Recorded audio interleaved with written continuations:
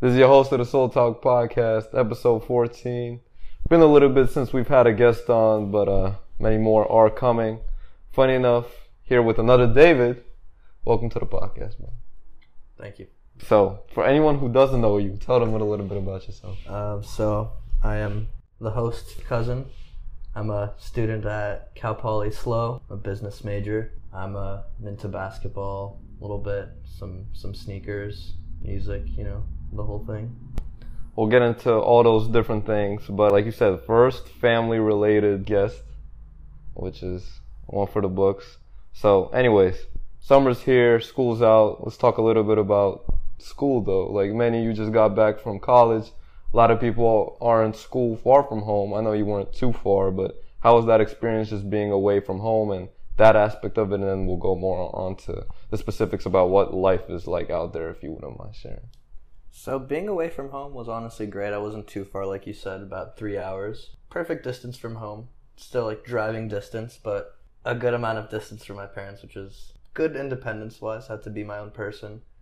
I feel like dorm life was very beneficial to me. It's not like high school where you just go home after school. Instead, you're already on campus and you're just surrounded by your friends all the time. Like you wake up, you see your friends, you go to sleep, you see your friends. For sure. So the freedom is probably the biggest thing for you. Freedom probably is the biggest thing, yeah. Okay, but what's your favorite thing about the school if you had to pick one, whether it be like the campus, people, professors? So I'd definitely say the people, because growing up in LA, I feel like there's a lot of interesting personalities, some fake personalities, one would say. For sure.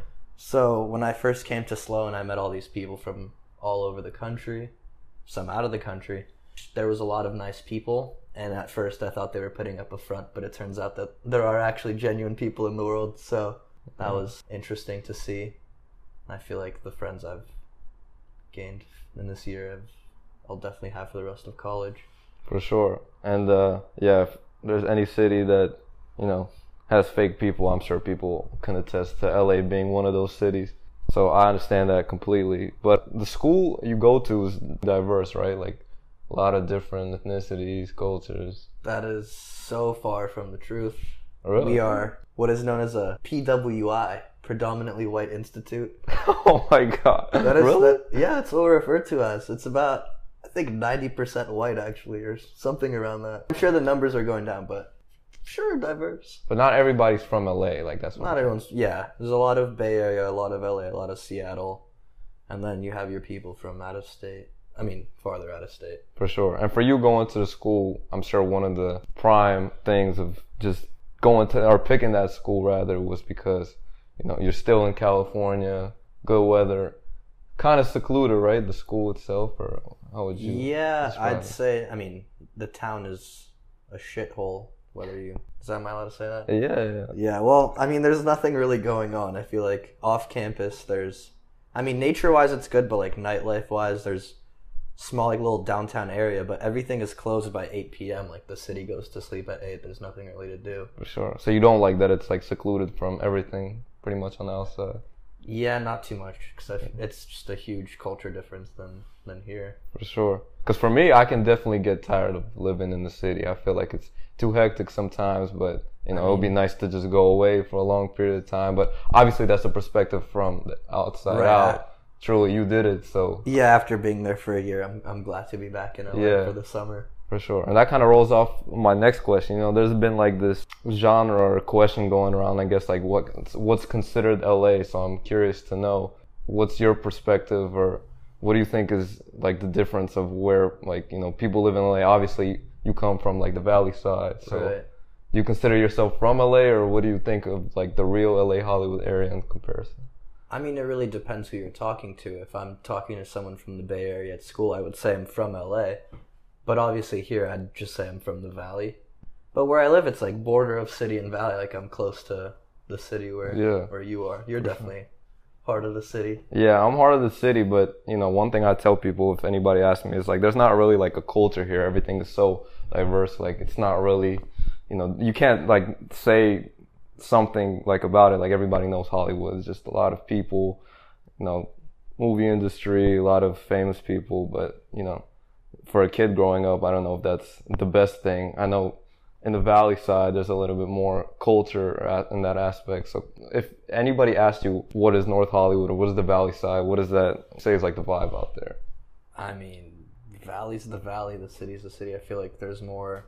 Well, the Valley's definitely a more homey environment than the city where it's just super hectic. For sure. I feel like the street that I live on now, it's like a nice little homey street that you'd see in a movie maybe. Yeah. Like walk outside, like a little cul-de-sac. Yeah, Dogs walking around everywhere. It's out on the street. I mean, 100%. It's a cool area. For sure. And I feel like, obviously being your cousin, just like going from the city to the Valley, it's not really like, that big of a deal, but, the difference is definitely felt. Like, it's a lot more chill out in North Hollywood. And I feel like the community you're raised in, like, builds you a lot. Like, I can definitely see that you're, like, a lot chiller of a person than maybe somebody in LA that makes it in like the heart of LA. But yeah, I mean, you went to school out there, so what would you say is like, what's the vibe in the school system where you went? Or is there any like major takeaways that you had from like that middle school to? So I feel like an issue I've always had. So I went to 2 different elementary schools, and then middle school and high school, where every time I moved schools, I didn't know anybody really. So I feel like... How many? So you went to 2 elementary schools? 2 elementary schools, one like right by my house, and then I went to Wonderland, like, which is like up in the hills, so I didn't really know anyone after that switch. And then everyone that went to that elementary school was from the city, so when I went to middle school in the Valley, I didn't know anyone. And then high school, I went even deeper in the Valley, like another 30 minutes away from my house. So I feel like in every place, I was a bit nervous to meet new people, and I wasn't sure like how it would be socially. But I mean, I ended up making my group of friends at every school, and it worked out. For sure. And it's funny because, I knew that you went to different schools, but like I didn't really process it because it's the same thing with me, and I can definitely attest to like, seeing different types of people in different plot of areas. People are just different like all around. So would you say that like, you maybe understand like how to talk to people or how to be around people, how to make, like you were saying, how to make new friends, maybe better than the average person that sticks around their plot of land? Yeah, I feel like anytime I go to a new place, my concern is that I can't be that person and make new friends. But I mean, I always end up making the friends, so I guess I do have that skill. For sure. So I mean, in college, I'm sure it's a lot easier because just being around that place all 24/7 basically. Right. So you're in my dorm alone. There's 200 people, so you meet all of those people, and then I joined a fraternity as they call it, and that's another outlet to meeting new people. You play basketball, you meet new people. I met plenty of great people at college. For sure. I mean, I wish I could say the same, but it's a little different for me. But yeah, I mean, I don't know how much you could talk about the fraternity, but is there anything you'd like to mention about that side of things? Or what do you do? What do you do in a daily basis of school other than like the average? So, well, what I can say about the fraternity, gotta correct myself. I think I don't know. People take it seriously. Well, going into college, I didn't think I would join that life, but. Really? You didn't think? I didn't want to. I wasn't even going to go out to Rush, but the one I joined is a Jewish one, and I feel like, I don't know, I've always been able to get along with that community way easier than anyone else because I'm also Jewish. It's just an easier connection to be made, I feel like. And obviously everyone there is super academically driven, super like high business goals, and I feel like it's just a good community to be surrounded by. Everyone has their own startup. When you're out of college, it's good connections. That was really my main method of thinking, not just to party every day.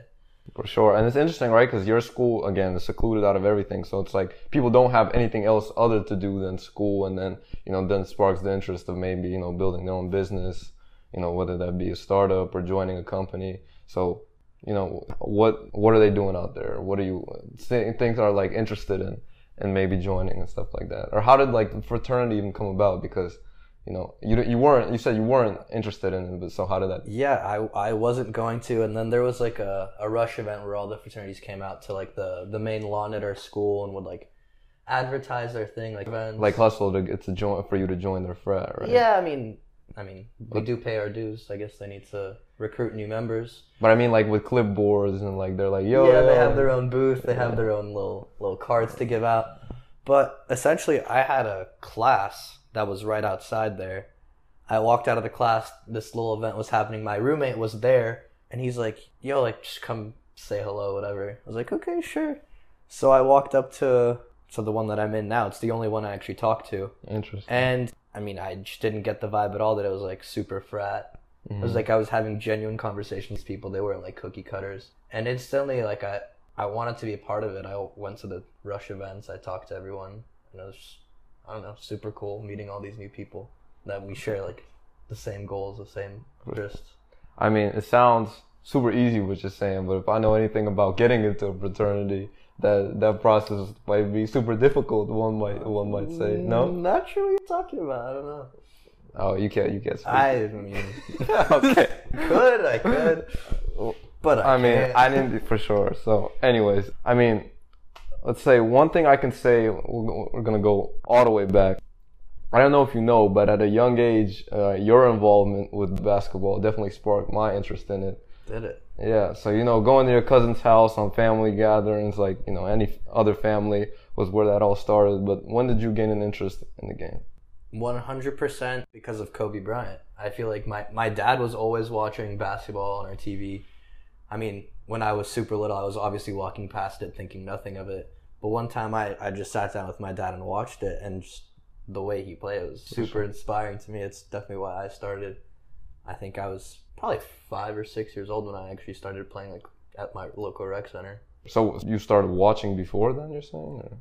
I think I started playing pretty soon after I started watching. So you had like the toddler basketball hoop and I like definitely average, had the toddler basketball. Yeah. That was some brainwashing. I definitely didn't ask for that, but it was just put there for me. Yeah, so Kobe is obviously very near and dear to all of us in LA, but I actually come from the other side in terms of watching basketball. I guess your kind of interest in basketball kind of washed onto me, but that was until, maybe I was, a little bit older. I was always interested in basketball, but I didn't start playing until, again, older. But you said you started watching Kobe little, and I can only imagine, like, just seeing him in his prime. I only got to see him, let's say, like, post his, prime years. I just distinctly remember him winning championships back to back. Yeah. So that was my, like, key memory. First game. Do you know what your first game was? First game, it was Lakers-Rockets when Yao Ming was still playing, which means it had to have been 2008, 2009. Crazy. And recently, so I remember I went to a game maybe that season or the season after. It was against the Nuggets, and I remember Chauncey Billups going off. Like, he had a crazy game. I got a stuffed animal, named him Chauncey, just because I just remember how great Chauncey Billups was that night. And then I want to say, like, about a week ago, I just saw a picture of, like, Chauncey Billups in a Nuggets jersey, and I like started Googling, like, I tried to find this game that I went to, and I found out that was Chauncey Billups' career high. Oh, wow. His whole career, 39 Did they end up winning that game? Or? The Nuggets won that game. Wow. Billups had so your first game, Lakers don't win. That was my second one. The first one was Rockets. Okay, so they won that game. But Yao Ming, shit, man. If only I got to see him. Like, that's crazy. I just remember the first game I went to, I think I spent more time looking at the Jumbotron than I did the actual court. I feel like that's everyone's natural instinct. For sure. I mean, there's so much entertainment in today's basketball game. It's crazy. So, I mean, I can understand that. But, man, Chauncey Billups, I mean, I know he played for the Clippers, too. Obviously, I'm a Clippers fan, or I was a Clippers fan back then, so. What are you now? I'm not a fan of anybody, I don't think. I mean, if you ask me what my favorite team to watch, I'd say, like, the Timberwolves, because I like D'Lo. That's probably my favorite player to watch right now. But, I grew up watching Chris Paul, so that was Clippers were my favorite team, and then obviously LeBron. But yeah. See, like you, I also switched for my favorite team. Yeah. I was a Laker fan my whole life, and then LeBron James came to the Lakers, and I just had to switch teams because here's how it is. The Lakers fan base, as is, was a super toxic fan base.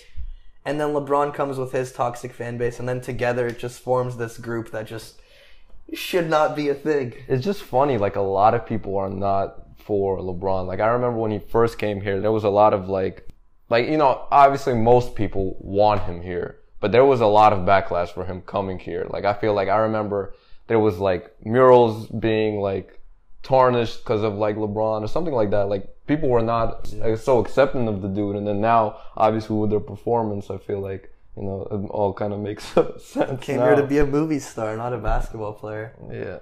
He doesn't care anymore. I mean, I love LeBron, but, you know, I feel like, you know, one dude can only do so much. I mean, I think, you know, maybe this year was more of a team problem than it was a player problem. Or it was a Russell Westbrook problem. Yeah, maybe. Yeah. No, maybe. Actually, yeah. Okay. Yeah. So we'll get into more of your favorite teams. Let's go on to back to what we were talking about with schools. Like I said, we went to separate schools and we're always like not too close to each other, you know, separate teams, separate camps. So I'm curious to know what your opinion on school is, you know, more specifically how it's structured and things like that. I mean, I was never super into it. Like, I wanted to have my good grades, but I also put in, I want to say, minimal effort throughout high school, which is kind of biting me in the butt in college because I actually have to study there and I have no study habits. But overall, I feel like it was always set up pretty easy. I don't think I ever really needed to like apply myself too much schooling system. But would you say that like comes easy to you because that's just kind of like I guess I don't want to like just for context. Like I remember going to your house and you know you had like you know all the accolades from school and like basketball, like all the trophies and everything. Trophies. So it's like you definitely could be described as one of those kids that was like really good at school, I think.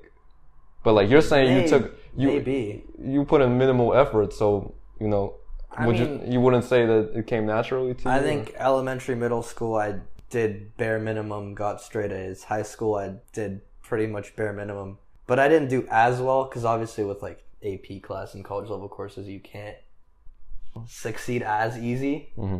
But I still passed most of my AP tests that way. For sure. And it's not that like you don't want to be like or excel in your classes. It's either like it's too difficult or it's like why? What's the point, right? I feel like I just had a lack of interest. Right, exactly. Not because of the school, but like not because of like what I'm learning, but how it was taught to me. For sure. Like in a more boring way, right? Like you gotta sit down, you gotta read the book. Yeah. There's not a lot of creativity in that. The best teachers I had in high school, I was eager to learn. I was eager to do the outside reading if it was taught to me in an interesting way. I feel like in high school, I wouldn't want to apply myself if I wasn't interested or like engaged while it was being taught to me. For sure. But most like teachers, right? Like they don't teach in an interesting way, right? Yeah. In my experience, I feel like it's only history teachers that really teach it in an interesting way. It's definitely always been my favorite subject, and it's definitely because of the teachers I've had. Do you take anything away from high school, whether it be like maybe there's something a teacher said? I don't think there was like one specific moment that really translated too well. I feel like college and high school are very different, but I still had like my two teachers. Like I still talk to two teachers today. Crazy, right? Right. Yeah. I went to Korean barbecue with my calculus teacher before I went off to college. We were there for like 4 hours. That's so dope to me because I feel like a lot of people, I mean, obviously a lot of people don't have that type of connection with teachers, but at the end of the day, teachers are people too, right? Like you can maintain a relationship if you have similar interests. Like I'll be honest, I didn't really do that well in this class, but he was a hustler. Like he was reselling shoes, he was doing all this stuff, and I feel like I really related to him. He's like one of those people that if you take everything away from them, they'll still find a way to be successful, and that's like those are the type of people that I want to remain in contact with. Interesting. The biggest point I got away from what you just said was that you didn't do well in his class. And I feel like a lot of people, if you don't do well in the class, like people can't look at, you know, the teacher's eyes anymore. It's like, oh man, I failed in their eyes. Or it's like, worst comes to worst, like, you know, you don't pass the class or something. But it's like at the end of the day, again, they're just people, right? So it's like, if you can find common ground with them, that will benefit both sides. And it's like, I just feel like everywhere I've gone, it's like people are so like distant from teachers, and I was very the opposite of that. I always, if I had interest in the teacher, like I'd love to maintain a conversation with them or whatever it was. But you know, like you said, like there's not a lot of good teachers out there. Right? Yeah, opinion. I feel like a lot of the teachers just have a superiority complex. They love to have someone below them. But there's those few teachers that just want to teach. Like they want to have a good relationship with the students, and those are the ones I resonate with most, obviously. 100%. You might see some of my teachers on here soon, but that would be sick. Yeah. I mean, one teacher might be coming on soon, so yeah, trying to get her on. Awesome. But what you just said sparked something for this segment called Quote Recap. Basically, I give you a quote and you just tell me what you think about it. So basically, I don't remember exactly what it was, but a friend like tweeted something on Twitter and it went crazy. It basically said something like, I had beef with teachers in 6th grade. Like, bro, I'm 12 or something. Yeah. So what do you think about that? I think that's hilarious because some teachers really do try to do the most. Like, they let a little 12-year-old affect their lives. Like, it's really not that deep. 100%. They take everything too personally. Yeah. And I could say, like, when I was younger, I was I don't know if you were, but I was definitely, a kid that wanted to test boundaries and maybe... Oh, for sure. And it's like, I feel like a lot of teachers bash that instead of, like, try to find, again, that common ground. So, yeah. Going off of that, I'm really curious to know, favorite childhood movie, cartoon? Oh, Karate Kid with Jaden Wow. Smith, the newer one. I would not think... See, every time I ask this question to my guest, I'm surprised because it was great. It was, like, that last, 30 minutes, just the tournament scenes, insane. Jackie Chan, too. It was a great movie. I really enjoyed it. I'd still watch it today. For sure, 100%. I do want to rewatch that. But it's crazy that Jaden Smith was that young in that movie. And he was really good, I remember. Right. So any, major takeaways from that movie in particular? I mean, I feel like Jaden Smith in that movie, he had to overcome a lot of adversity. That's really it. You just always have to keep your head up and don't let things affect you. For sure. And going off of Kobe, I could right. Yeah, I was really close to just mentioning that Mamba mentality right there. Right.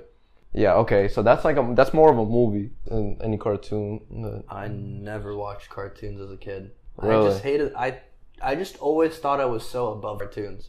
Like, I thought cartoons were so childish, and I didn't really want to. Wow. So nothing I feel like I watched a couple episodes of SpongeBob maybe, but overall I never watched through a cartoon ever. Maybe it's like a cartoon movie, like Cars or anything like that, Toy Story.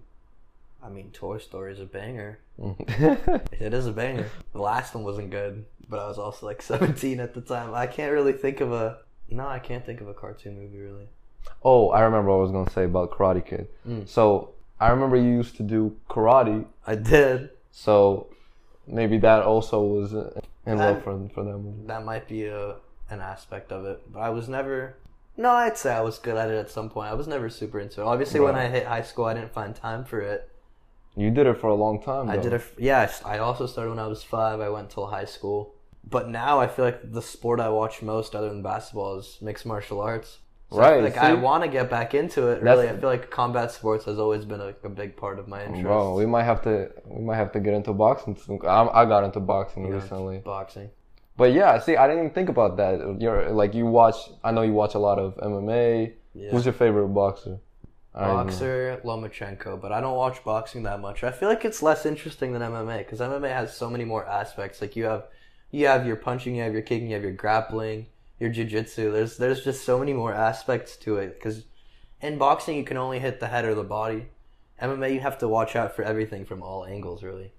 And what do you think about it's been getting a lot of traction recently as a sport overall, just whole combat scene in terms of whether it be MMA, all the different rings. I feel like it's too complicated for the average person. You got the octagon, you got all these other fucking shapes. It's what do you think about the scene there? You find it interesting? The only reason I got onto the scene is because of Dana White. I mean, Dana White COVID happened, all the sports leagues shut down, and Dana White's like, nah, I'm not shutting down. I'm gonna keep this going. Power move. Right? The only reason I got into UFC January of last year.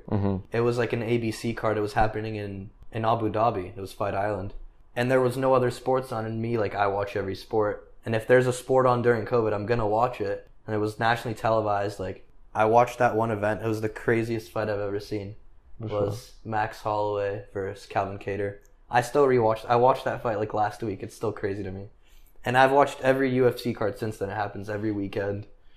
And I feel like it's just expanded so much because that was the only sport happening during the pandemic. For sure. And anything specific in it? Or are you just the violence of it, or what's?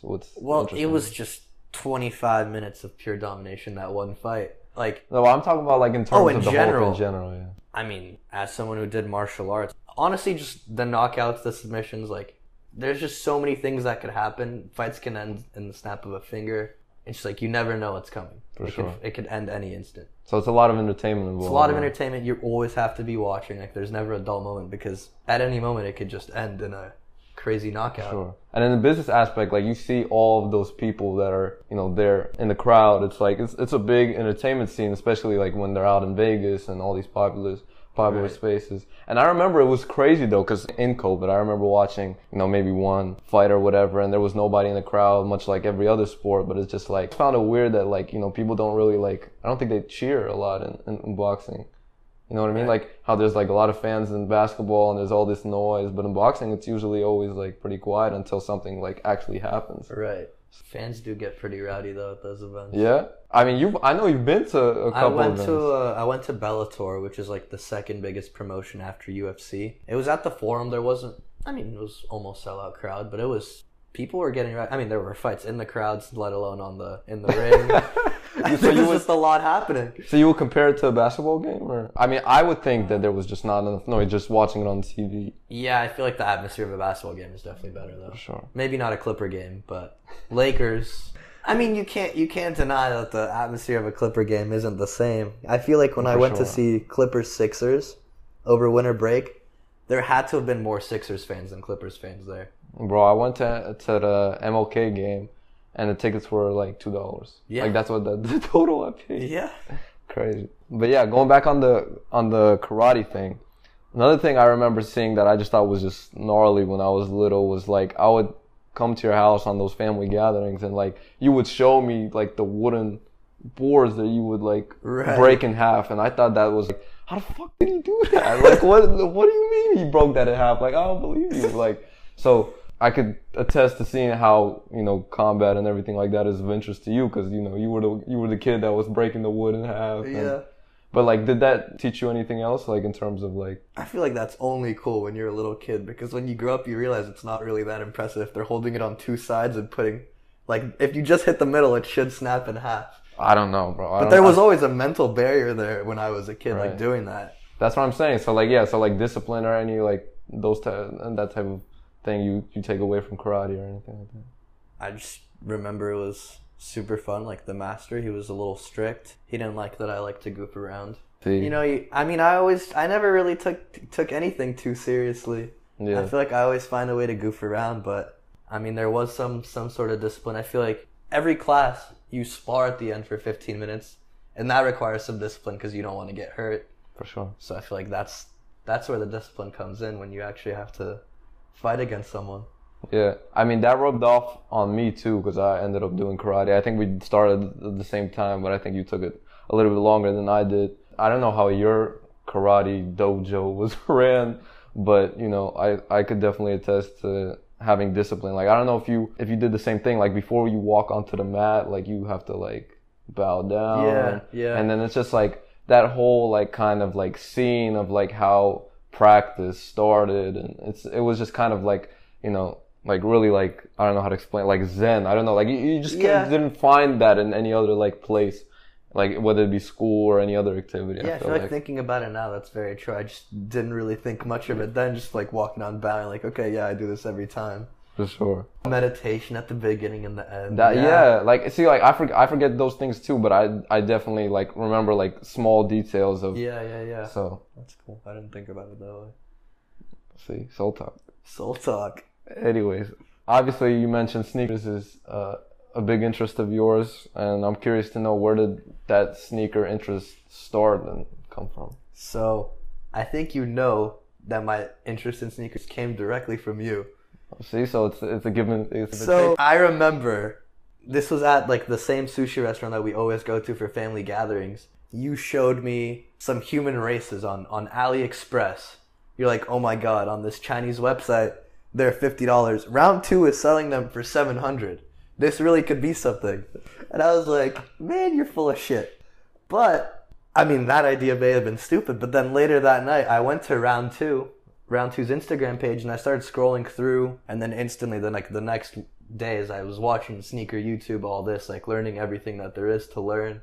And I mean, it really did become a huge passion of mine, and it still is. It's so dope. I didn't even know that story, if I'm being honest. For real. So this is the thing. I am 100% against fakes, but when you're a kid and don't have money, you kind of, it wasn't that like I didn't respect the sneaker game. It was just like I didn't have the money, so it was like if I could buy one for $50 and flex it as if it was real. And it's funny because Sean Weatherspoon, the owner of Round 2, he said the same thing. When he was a little kid, he would do the same thing. Like he would go on these like fake websites and be like, should I spend the $50? And it was like, I don't know, I really found that interesting. But yeah, like you said, you mentioned the shoe that's kind of lost popularity in the couple of years, which is kind of interesting. But just holding the whole sneaker scene, you were talking about going through like Round 2's sneaker page. Obviously, sneakers is something I loved it on this podcast. But what did you think is like the biggest takeaway from sneakers? Whether like just I feel like the sneaker community is just like so crazy. There's so many ways to express like yourself throughout sneakers. Like you can wear black t-shirt, black pants, and let your shoes do all the talking. You can match it with your fit. I feel like there's just so many things you can do with it. There's so many different silhouettes, so much history behind silhouettes. For sure. It's just like a crazy thing to me. So what was your first like sneaker? So the first like big sneaker purchase I made was surprisingly a Human Race.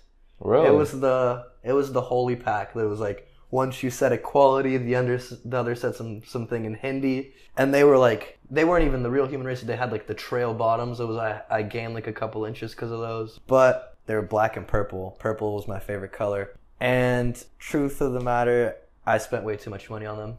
Like it was below StockX price, but where'd you get them?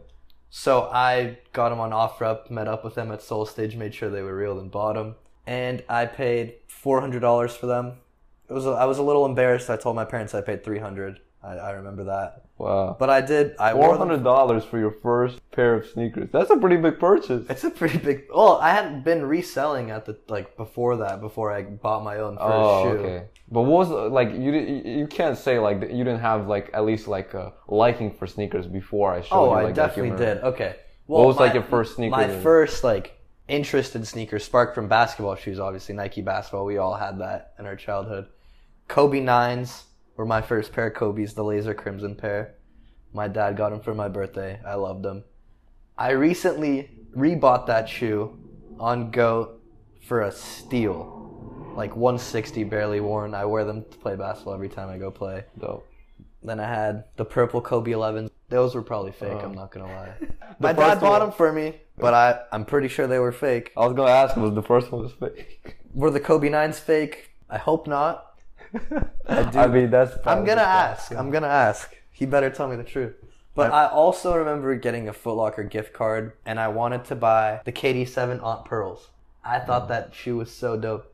And that's when I realized shoes sell out. Because you went to the store. I drove like 30 minutes to a Foot Locker, and I'm like, where the fuck? Where are these Aunt Pearls? They're like, man, we've been sold out. I was like, that is disappointing. On release day, or it was after release day? I think it was after release day. See, so that was I didn't even know. That was the mistake I made on my, because I just thought you could walk into a store and just find the shoe you were looking for. Right. That's how I learned.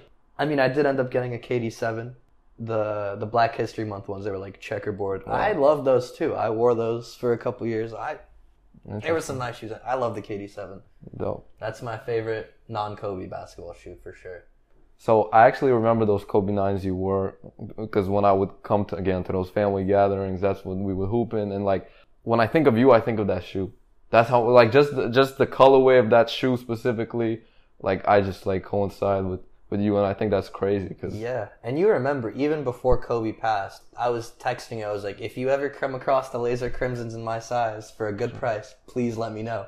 Yeah. And then after Kobe passed, everything shot up, but I was still checking every day on GOAT, like, can I get a decent price for these? What sneakerheads will do for shoes. Finally happened. Crazy. But, I mean, like, I have to give it up to, like, Nike basketball and that whole time, because if I didn't grow up in that era, I feel like things would be a lot different. Cause the influence of Nike basketball was crazy. Like, people were wearing LeBrons, like, just, like, on the street, and you never see that now. For sure. And, you know, I wish it was the same now, but I mean, I guess everything has its waves. So, you know, maybe one day it will come back. But, yeah, that was definitely crazy time. So, Wait. I remember those times when we went to Marshall's and found KDs and we'd wear those to school every day. It was so interesting to me, bro. Like, the thing with Nike basketball was that, yes, like, people were wearing it, like, casually, but as soon as, like, Kobe 10s came out, after the 9s came out, you would find them at discount stores, like Kobe 11 specifically, because I feel like people were intimidated to wear that shoe. The only reason they would get to those discount stores, I feel like, is because when you saw them in your Foot Locker and you saw that like $175 price tag and like you saw this beautiful shoe, I feel like a lot of people just couldn't rock it. Like you saw like purple, all the great colors, they matched. I just don't think it was an everyday type of shoe. And then I guess that's kind of like what led it to fall off. I don't know if that's the way. I mean, also the fact that they're just not putting out good shoes anymore. That's also. I feel like I don't remember the last good Nike basketball shoe I've seen. I feel like Jordan basketball shoes are better than Nike now. Like the Zions, the Jordan 36s. They don't get no love though.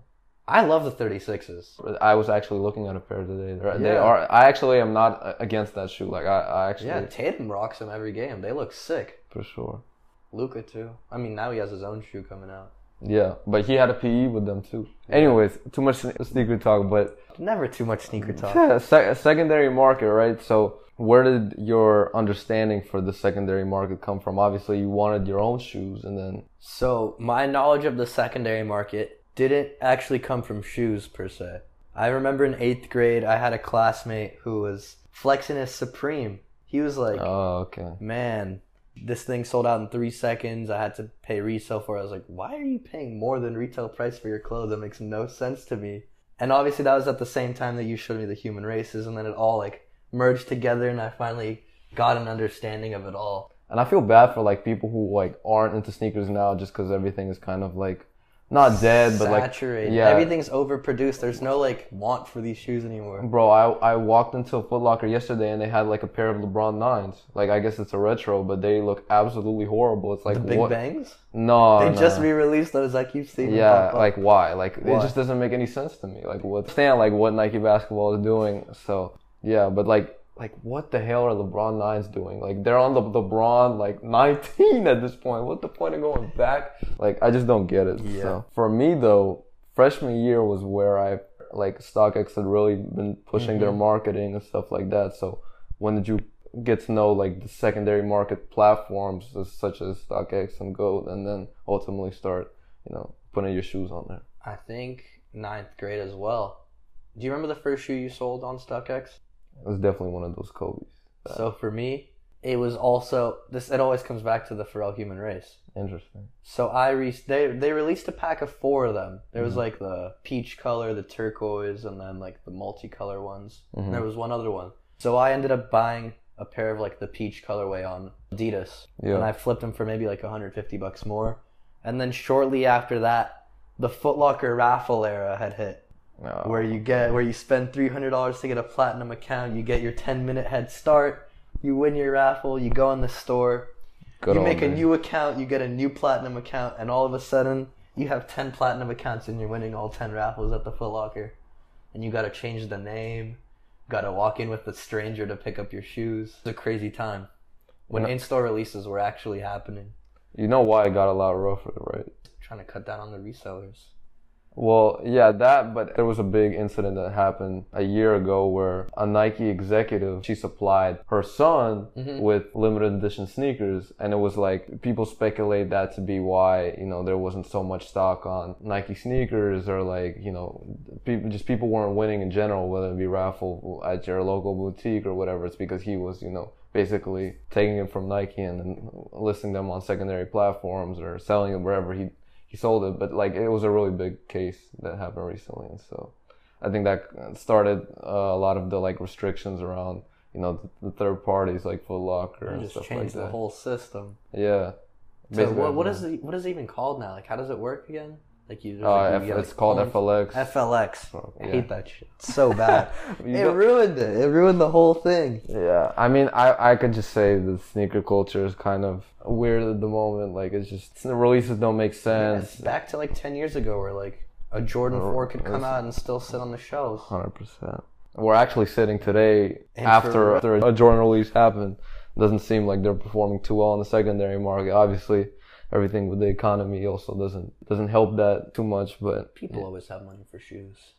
it's funny, right? Because that's like one of the assets that if you consider it an asset, I consider it an asset that's like holding up to some degree, right? Whereas you see, a lot of things are falling during this time. My crypto, my poor crypto. I am so broke. You're in the boat with a lot of other people. Oh yeah, I know. We're in it together. Diamond hands. Diamond hands. They're not gonna be diamond soon. I feel like if it keeps going the way it's going. So funny, diamond hands. I love that term. Anyways, like sneakers, I feel like you being able to benefit from your understanding. I know a hobby of yours is sports betting. Oh, where did that interest come from? Oh boy. I feel like I saw some like sort of promotion, like free $50 when you register. You didn't think it was a cash grab, you were just I was just in it. I was there. And it was working. Like when I started my UFC parlays were doing good. And then I got to college and just like, you're surrounded by a whole lot of degenerates. Everyone's sports betting. But I feel like there was always something that differed with me in sports betting and everybody else in sports betting, that I was actually good at it. I was the only one like consistently coming with some sort of win, and everyone else is like, yeah, I'm down 1,000 this week. I was like, what are you doing? Christ. Like, actually, how could you be that bad? So, I mean, I'm not really doing it as much anymore, but I put some money on games. Did you even watch the games in school, or you just? Oh yeah, no. If I'm betting on, I'm gonna watch it. I'm not like betting on like women's European basketball and then just seeing whether my bet hit or not. No, like if I'm betting on a game, I'm gonna watch it. Like even if it's like hockey, which I rarely did, I would still watch the game. I feel like it's just more interesting that way. You get a little adrenaline boost when you're watching the sports. It makes it more fun. For sure. Like you said, there's a lot of, you're not the only one. Like a lot of people do it in your school, right? So yeah. That's kind of scary too, if you will, because you just said a lot of people losing money with. Right, but I never bet more than I'm comfortable losing. For sure. That's why like I stay disciplined in that aspect for sure. I mean, we've talked about, what do you think about like the terminology behind like, obviously the bets you make are I think parlays, not like, straight bets, parlays. I mean, you do everything? Yeah. I dabble in everything. Sometimes what you realize, straight bets are definitely smarter. Yeah. Parlays is how you lose your money. Interesting. But parlays is also how you are able to make a lot, right? It's with hit or miss, really. So what comes down to your understanding of what is a good bet or what is not a good bet? So when I look at the book, I'm not looking for my own personal bias. I'm looking for value in bets. Like, I'm looking at the spread. I'm looking at the odds. Like, what actually has better value? What makes sense? Okay. And that's really what it comes down to, I feel like. So do you have one of those big hit stories or? Yeah. So when I say I was looking for value, the Rams in December went on a 3-game losing streak. It was very out of character for them. And I was thinking, like, these guys still have a huge shot to win the Super Bowl. Like, okay. I really think that they could contend. Mm-hmm. They have all the pieces. They have Aaron Donald. They have Ramsey. Offense, they have Cooper Kupp, who's having one of the best receiving seasons of all time. So I put $40 on them to win the Super Bowl in December at plus 1,500 odds. That same weekend, I also had like a 10-leg parlay. It was like 6 NBA games, 3 UFC fights, and then Rams money line to win another couple $100. So, and then after that, I put another $150 on the Rams to win the Super Bowl. So in total, when they won that game, I pocketed about $1,000. Jesus, man. And I was saying it like beginning of the game. If the Rams win, I'm going to New York. If the Rams lose, I'm just going to be very sad. So I was not having it. I was so stressed. I even live bet during the game when we were down a bit because I still believe. So Rams win the Super Bowl. I go to New York for spring break. I've been talking about going to New York for so long. So that bet winning basically gave you your trip to New York? Gave me my trip to New York, which I've been talking about for like 10 years now. That's actually something we got to talk about. Yeah, so why did you always want to go to New York? What was the motive behind it? Well, growing up in LA, the only other city that's even like compared to at the same level as Los Angeles is New York City, obviously. Right. It's the most populated city in the country. It's like double the population of LA.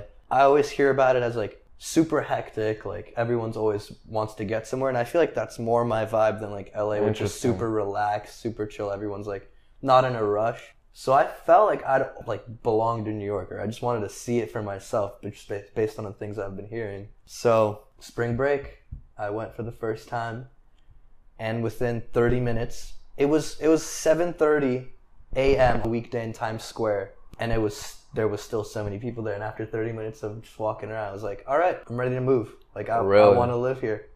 That was my instant thought when I got there. I mean, they call it the city that doesn't sleep. So Definitely does not sleep. are you a person that doesn't sleep either? I love my sleep. I sleep a lot. Okay, so I get my hours. But what are like the civics and like do you like the landscape? Like, you know, obviously there's a bunch of sayings, but one of them is it's the concrete jungle or Right. things. I mean, I've always been like a fan of architecture, and I feel like there's just so many tall buildings, so many interesting buildings that you're walking around. Like you look up and it's really crazy. Dope. Like you don't see it here. I mean, you know, I can definitely attest to that too. I visited New York, and I can say it's a good looking city for sure. But I mean, I can't it's just like too much going on. Like it's too hectic for me. Too hectic? Yeah. I remember I was on the subway one time, and I turned around, like I was looking to see what stop we had to get off at. Mm-hmm. I turned around, there's like a homeless lady peeing on the floor of the subway. Oh God, bro. And it was crazy. Jesus. But yeah, it was, I mean, so many characters, like you said. I feel like I had a lot of interesting interactions. But I enjoyed it. Yeah, what are the places you went out there? So I think we walked throughout the entire city of Manhattan. Every day we were walking 15 miles. You just didn't want to pay for the Uber, or? No, it's a walking city. Just wanted to walk. It's a walking city. Like you could subway, like you could go underground, but why do that when you can just see everything, really? Mm-hmm. And one day we went to Brooklyn. We crossed the bridge on foot. Wow. Went to the Nets game. Came back. Next day. Across the bridge? That's a nice walk. It's a 2-mile walk across the bridge. And then another like mile or two. Well, it depends how close you are to the bridge. The bridge is just one aspect of you it. get to that day we probably walked 20 miles. Yeah, so. I mean. It was nice though, you said. It was nice. I mean, I enjoy walking, and there was not a dull moment. I feel like every step of the way there was something interesting to see. I mean, one thing is definitely cool about New York is that it incorporates like a lot. Like you got body of water, you got all the buildings, like everything basically. Yeah, and then the next day I went to Madison Square Garden for the first time. That's something I was super excited to see. I've always wanted to see that arena. It is so ugly. Like Really? From the outside, I saw the Madison Square Garden, and like it was pointed out to me, I was like, no, that's not the garden. It looks pretty small. That's right? not the garden. There's no way. Like I thought it was just some sick joke. But then you think about New York, and it's just like, where's their space for a huge stadium? Exactly. There's no houses in New York. It's all just like crazy skyscrapers. So I was like super amazed to see that's what the Madison Square Garden was. I was pretty disappointed almost. Then you go inside the arena, and it's insane. I mean, the atmosphere there was like no other. It was against the Hawks rivalry game. Well, talk about the Brooklyn game first. Brooklyn game first. Brooklyn versus Jazz. It was similar to what I'd say is a Clippers atmosphere. There's absolutely no Brooklyn fans in Brooklyn. Really?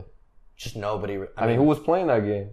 I mean, everybody. KD? I mean, Kyrie was still not playing because of the mandate, but KD had probably 37 points. He had a good game, but I don't like KD. Really? Like, even seeing him up close, I was, ugh. Interesting. I don't know. He was, like, going up the court, and he was, like, yelling at his team. He was like, get him out of the way. I was really? like, what an ass. It's crazy because, like, whether you like him or not, like, you definitely got to say he's one of the top players in the league, He's right? one of the top players. So and like, seeing him play in play, person, yeah, like, he's one of the players I haven't seen. Like, I still have to see Curry and Giannis play. Yeah, but there's the bucket list for sure. There's a bucket list, yeah, but that trip I saw Trae Young and I saw Kevin Durant play. So you saw Trae Young when he did the Knicks, like, or no, that was in the playoffs when he did, like, all the ass whooping, right? Or the game I went to the next day was Knicks Hawks, and he did quite the ass whooping that day too. He had over 40, I'm pretty sure. He had 48, I think. He almost had 50. Absolutely silenced the crowd. Broke Taj Gibson's ankles. It was pretty amazing to see. For sure. Anything else you want to say about New York before I go on to the next town? It's a great city. I have to go back. So living there, you want to live there too, right? I mean, if an opportunity to have an internship in New York prevails, I will most definitely hop on it. And then, I mean, if I get a job there, I'm not going to be opposed to living there anytime. I mean, you just got to compromise that one aspect, the living part, because you probably live in you know. I'll live in a little shoebox if I have to. It's just, I mean, rent there is comparable to here. It's super I think it's expensive. a lot more, yeah. It's like a lot more by the square foot, yeah, because it's and a lot less space, right? a lot less space for a lot more people. Yeah. So, anyways, we were talking about basketball. You just mentioned Trae Young, so that kind of got me thinking about your favorite player and that of Luka. Yep. Doncic, right? So, Yes, where did sir. that love for Luka come from? So I remember seeing him play when he was still playing in Spain on Real Madrid. I remember What? What do you mean? You were that hardcore fan that was watching? I wasn't a hardcore fan, but I've heard of him and I've seen him play when he was still in Spain. I remember when he played in the preseason against prime Westbrook. He was on the court when he was like 17 years old. I was just about to mention there's a crazy picture of what he looks like next to Yeah, Westbrook. he was super young. And then Luka got drafted to the Mavs. It was around the same time LeBron just came to the Lakers. And Luka got drafted. I was like, this is my guy now. Like, I'm following this guy's career path. Like, he's going to be one of the greats. So it was a pretty easy transition for me after LeBron came. I needed a new team. Like, Luka's that guy. Props, since you kind of followed that. I feel like a lot of people with Luka kind of jumped on that bandwagon, if you will. But like, you kind of jumped on that bandwagon too in terms of being a Mavericks fan now, right? Or was that more? Right. I mean, I just needed a new team. Like I said, I didn't want to be part of the Lakers franchise. Not that they care about me, but I just didn't want to be part of that anymore. I needed a new team. For sure. And obviously, Luka's super easy to follow. So what's your favorite aspect of his game? I mean, he scores like no other. He makes his teammates so much better. And it's crazy like how slow he is, but still can just manipulate any defender. Because I'm not the fastest guy on the court either. I feel like the way he moves is like slow, but also he knows exactly what he's doing. He plays at his own pace, and like everyone has to play on his terms, not the other way around. It's really crazy to me. Yeah, that's what I was gonna say, because I haven't seen him play in person, but I know you have. So what is that like seeing him in person? So I've seen him play in person, and I've seen the highest evolution of Luka Doncic, playoff Luka. I went to games 1, 2, and 7 of the Dallas Clippers series. Devoted fan, man. Devoted fan. I mean, I'm in LA. I'm going to go to the games. And I saw him drop 46 points and 14 assists in Game 7 and still come up short because of Porzingis, who did absolutely nothing that game. Yeah. But seeing Luka in that playoff form is crazy, because when playoffs come around, there's no one stopping him. Yeah. I like how you mentioned, like, obviously I think the biggest part of his game is the ability of just being able to play at his pace. And it's crazy thinking, because he's not like crazy athletic either, right? Right. I mean, he can throw down a dunk or two a season. And I mean, so like you say you can compare that to yourself, right? Like you like to... I mean, I'm not fast at all. Yeah. I mean, I like my Euro steps. I like my step backs. I mean, For sure. I'm not going to say I play like him, but I just like the way he plays.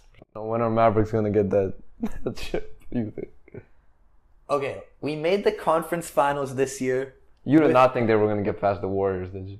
No, I didn't. Okay. But I did bet on them to beat the Suns. Oh, really? Yeah, so my plan was... That was a risky bet. Yeah, so I was either going to go with my friends to San Francisco for Warriors Grizzlies, because obviously there's a lot of people at my school who live in the Bay, so I'd get a ride with them, stay at their house, whatever. So I was like, do I go to Warriors Grizzlies game 1 or 2, or do I bet on the Mavericks to beat the Suns and then use the profits to go to the conference finals? So this ain't the second time you trying to find ways of money to... Well, I just figured the upside of me going to Mavericks Warriors is way higher than the upside of me going to Warriors Grizzlies, because I'd be seeing my team play. And then, Man, I mean, Warriors Grizzlies was a good series too. You yeah, passed that up. but I was thinking so far ahead. I'm thinking Booker can't show up, Chris Paul can't show up. Luka's got this on lock. Oh no! So I put my $150. I won $400. I want to say. And I was going to go to the conference finals, but it didn't end up working out with all the scheduling. It was around finals, and I just couldn't miss. Since this is a podcast, you have any advice for people who want to bet at your own risk? Just don't be stupid. Only bet what you're comfortable losing. Because I was going to pay $200 for those tickets, and obviously that'd be $200 out of my bank account. Or you put your $150 for something with more upside. I feel like I never bet more than I'm comfortable losing. So if I lose, I'm never really that bummed out. I know I'm taking the risk. So is that how you structure your kind of bets, if you will, to gain some kind of like... Yeah, I mean, if I'm losing, I'm not going to like continue betting so I can win back my losing. Because that's how people lose more. I'm not going to... 100%. But some people just get addicted that, you know... Right.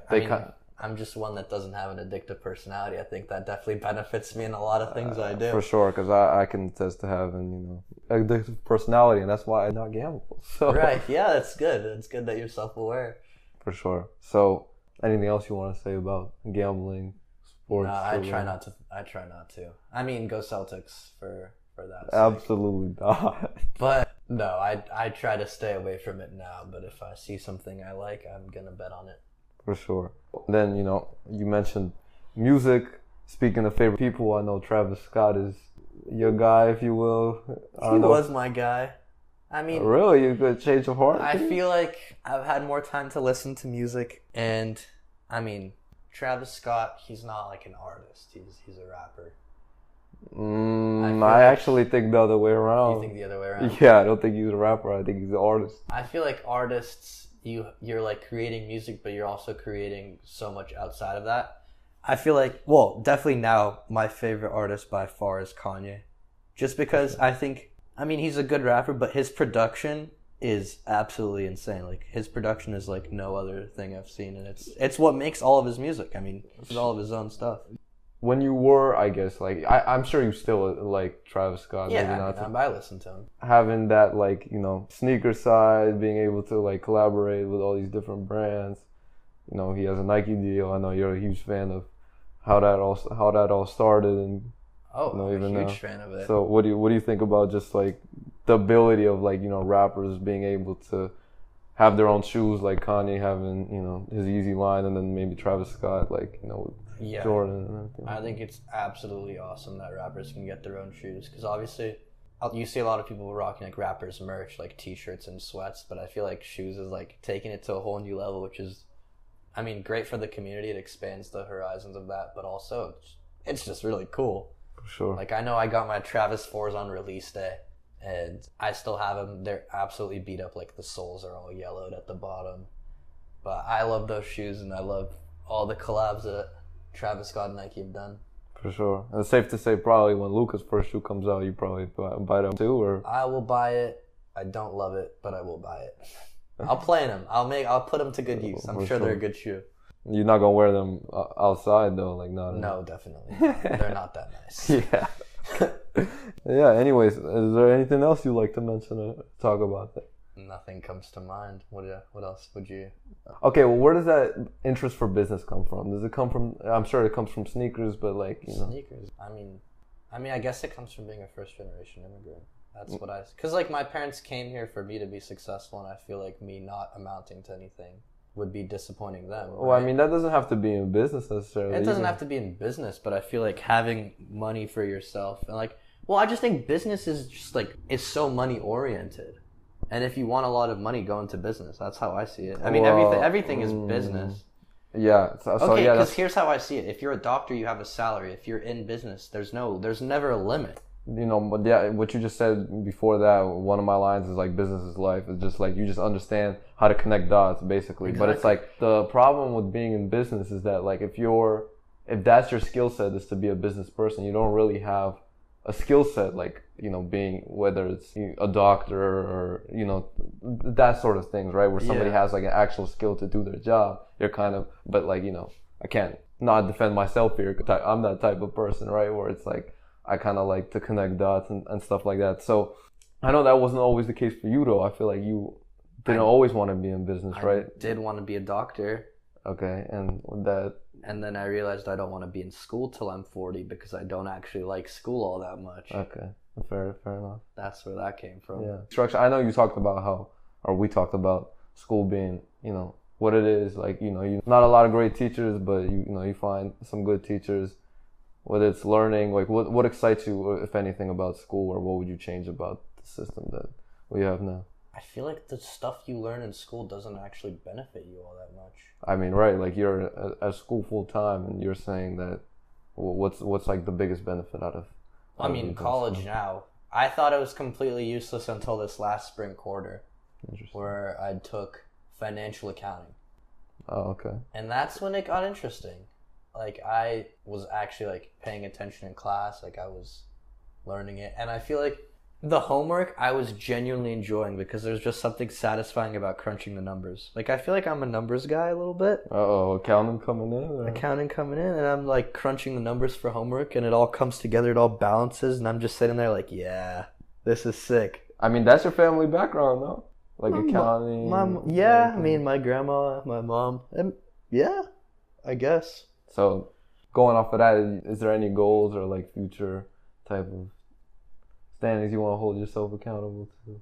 Anything like that? I just want to make sure my parents are set. I want them to retire earlier than they'd like to. Okay. And for them to travel to all the places they haven't been able to travel to. Okay. And I feel like my parents immigrated here for me to be successful, and me not being successful is, I mean, that's just the standard they hold me to, and now I hold myself to that standard because I don't want to make it seem like they moved here for nothing, you know? Yeah, I mean, obviously a better life for themselves, but also for their kids. So that's just the standard I hold myself to in terms of that. For sure. I feel like a lot of people do too, but I mean, Yeah. Survival of the fittest, so that's that Mamba mentality. Yes, sir. But I'm sure, they'd love to hear that too. So, anyways, I think that's all for this episode, unless you have anything to add. No, I think we're... Episode 14. Thank David you for Elterman. having me. That was a great episode. Soul Talk. Peace.